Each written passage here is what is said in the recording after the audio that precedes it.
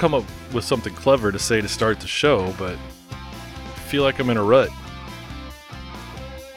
So here's the show. The show is the Carboline Tech Service Podcast. I'm Jack Walker. With me is the director of all things technical, Mr. Paul Ajamus. I don't think I'd say all things technical. Every once in a while, blind squirrel finds a nut.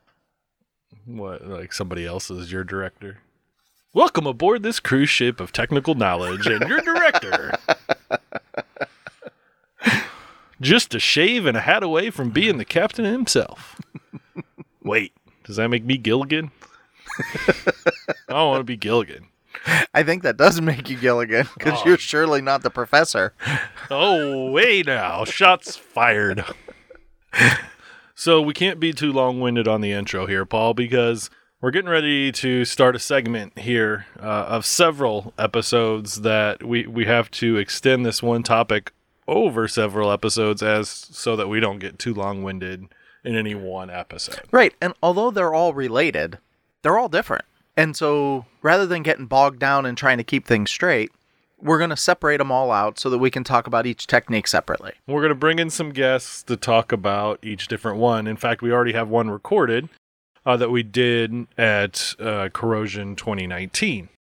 Now, what we need to talk about is, first, before we get into this, Paul, how do they get a hold of us? Yeah, they can reach us on email at technicalservice@carboline.com. Jack's on Twitter at Jack_CTSP. I'm at Paul_CTSP. So in previous episodes, like episode 33, we've talked about abrasive blast cleanliness standards. But what we kind of want to dig into a little bit is the different media that is used in abrasive blasting. So our goal is to have an episode about each one of the different processes. Today, we're going to start with a general overview of those processes. Yeah, so what we want to do is just kind of set it up and say, hey, listen, abrasive blast standards, there are several of them. Probably the main four. SSPC has kind of organized them pretty well. And they also have a course. The SSPC C7 course is their abrasive blast training. And you can actually be a certified blaster. It's one of the many courses that SSPC offers. And you're actually seeing those courses start to be required by owners and specifications.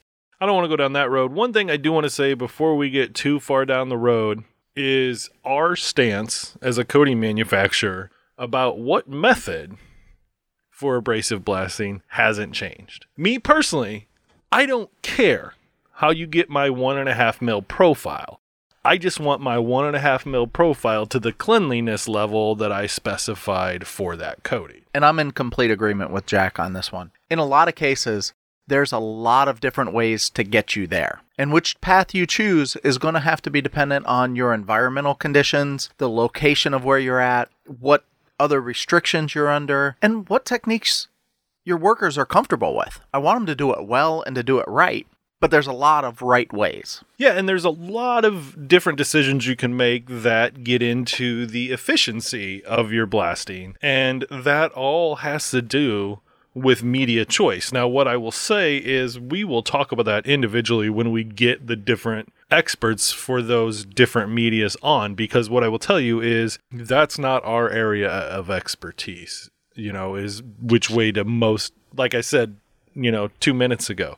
We don't care how you get there, so we don't waste our time necessarily becoming experts on that process. But like we've said many other times on the show, we know the people who are.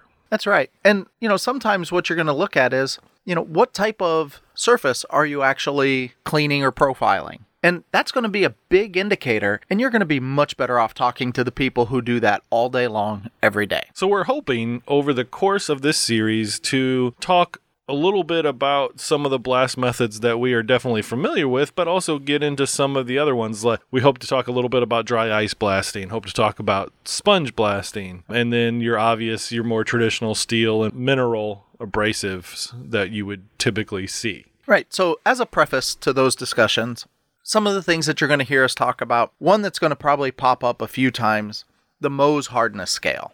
And the Mohs scale is just really, in short, it's the scale that's used to determine or to qualify the hardness of minerals or really anything. People use it all the time. And, it's got a predetermined set of hardness things that you compare to. Hardness value of 1 is something like talc. We go to gypsum is number 2, all the way up to diamond is a Mohs scale of 10. And that's the top number. So when we're looking at things, we're trying to keep them so that way everybody can compare how hard is it that you're using. So that's an important factor. Like, I guess real quick, hardness with abrasive is important for several reasons. If your abrasive isn't hardened enough to impart a profile into that steel, it's not going to last very long. It's going to disintegrate very quickly. On top of that, its efficiency, depending on what profile you're trying to achieve, will differ as you change your abrasive and have different levels of hardness. All right, Paul, it's absolutely that time again. And is there really anything more absolute than the time to pay the bills? So we got to talk about Plasite 3070 LB. Jack, this is absolutely the next generation in our baked phenolic line of coatings that we have here at Carboline. For all of you that remember the Plasite 3066, Plasite 3070, and the extreme level of absolute coverage that it has for chemical resistance, absolutely, we have taken that to the next step. What we've done is we've managed to lower that baking temperature. That's what the LB stands for. Low bake. Low bake. And what we've done is we've moved it from a 400-degree bake cycle down to 250 degrees. And in most cases, we're able to give you a lot of the same chemical resistance. Now, there's still a couple gray areas where we have to bump that back up. But man, this is absolutely a next step in the evolution of rail and marine lining option. For more information, go to www.carboline.com, and that is absolutely the Plasite 3070 LB. That's right. And you're going to find a lot of the people that we interview over the next couple of weeks are going to be able to talk about a lot of different parts of it, because it's not just the type of abrasive that they use. Sometimes it's the velocity that it's being shot at. Sometimes it is the quantity of it, how much of it they can recycle. So we're going to really be diving into the nuances that each of these different methods avail for. So just to give you a clue, as we talk about this Mohs scale hardness, a common blasting media would be aluminum oxide, and that's about an 8 or a 9 on that scale. Whereas another one that's very familiar and used a lot would be garnet blasting, and that's in the 7 to 8 range. Yeah, we see things like silicon carbide. That's a 9 to 9.5, so that's just about as hard as you get, because I don't know of anybody out there who wants to actually do surface prep with diamonds. Yeah, and then you get down into some other common ones that we see, like a walnut shell, which is like a 4.5 to 5. And where you get into abrasives like that would be typically in removal of existing coatings to re-expose a profile that might already be in the steel. That's right. And that's one of the reasons why we try not to get real in the woods with you when we tell you, here's the profile we need, because the profile might already be there. If this is an existing project, all we want to do is remove the existing coatings without damaging the profile. In those cases, things like sponge, dry ice, walnut shells, corn cobs. Now, my wife won't use the walnut shells. She found out last year she's allergic to walnuts. So she's not going to use that one. Wouldn't she, in theory, have a full face respirator, and it wouldn't be a problem? She should have full PPE on. Yes, you are right there. When we look at these different methods, it's all about the end goal. And just like we've said on the show 100 different times, every little factor matters. A lot of times you're going to use sponge, dry ice, things like that to like we've said, to re-expose an existing profile. Whereas if you use aluminum oxide, steel grit, or shot, you're typically going to be embedding your own profile.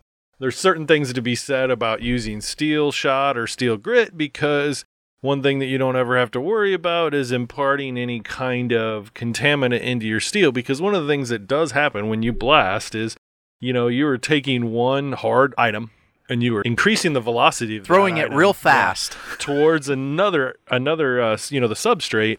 And it can have a tendency to embed itself into the substrate. That's why you'll always see steel shot and grit as preferred, but not mandatory. Right.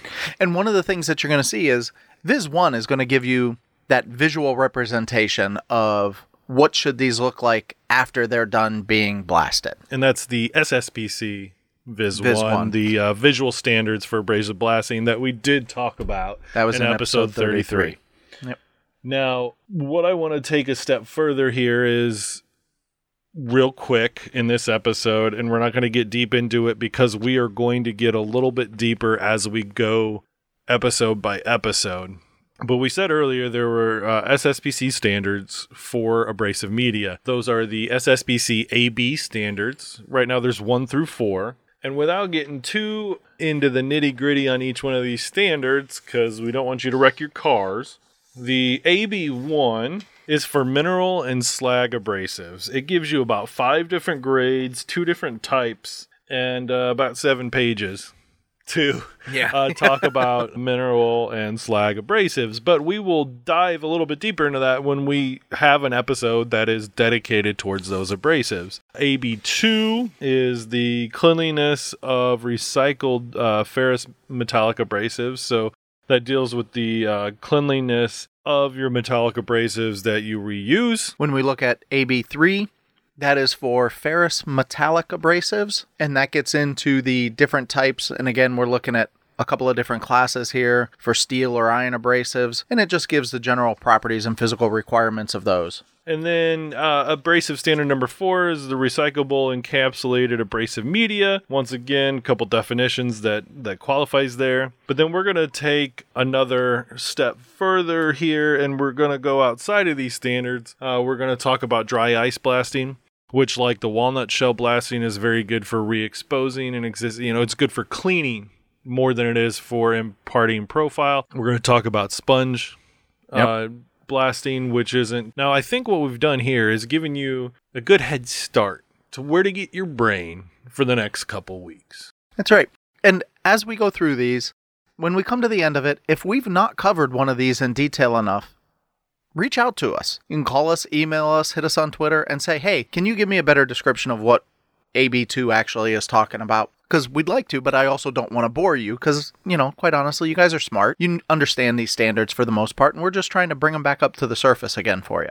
Now, lastly, I'm going to bring up, we talk about not necessarily the abrasives themselves, but we talk about the different standards, much like we have in previous episodes, but at our corrosion school. And the corrosion school is coming up in August.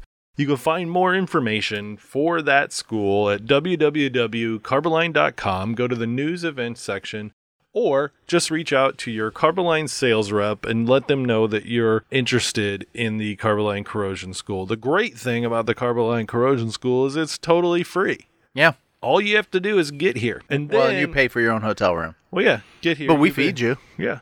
And if you're here, then you can heckle Paul and I. In person. In person. Bring your tomatoes. I'm a little more agile than Paul, I think, but that's like splitting hairs. Probably, but it's like beating the feeding the fed horse. Feeding the fed horse, yeah. Man. With those tomatoes. So anyway, that's it for Paul and I this week. Thank you very much for tuning in. We'll see you next week. And so, for the Carboline Tech Service Podcast, I'm Paul. And I'm Jack. And we'd like to thank you for your support. Who put the line in Carbon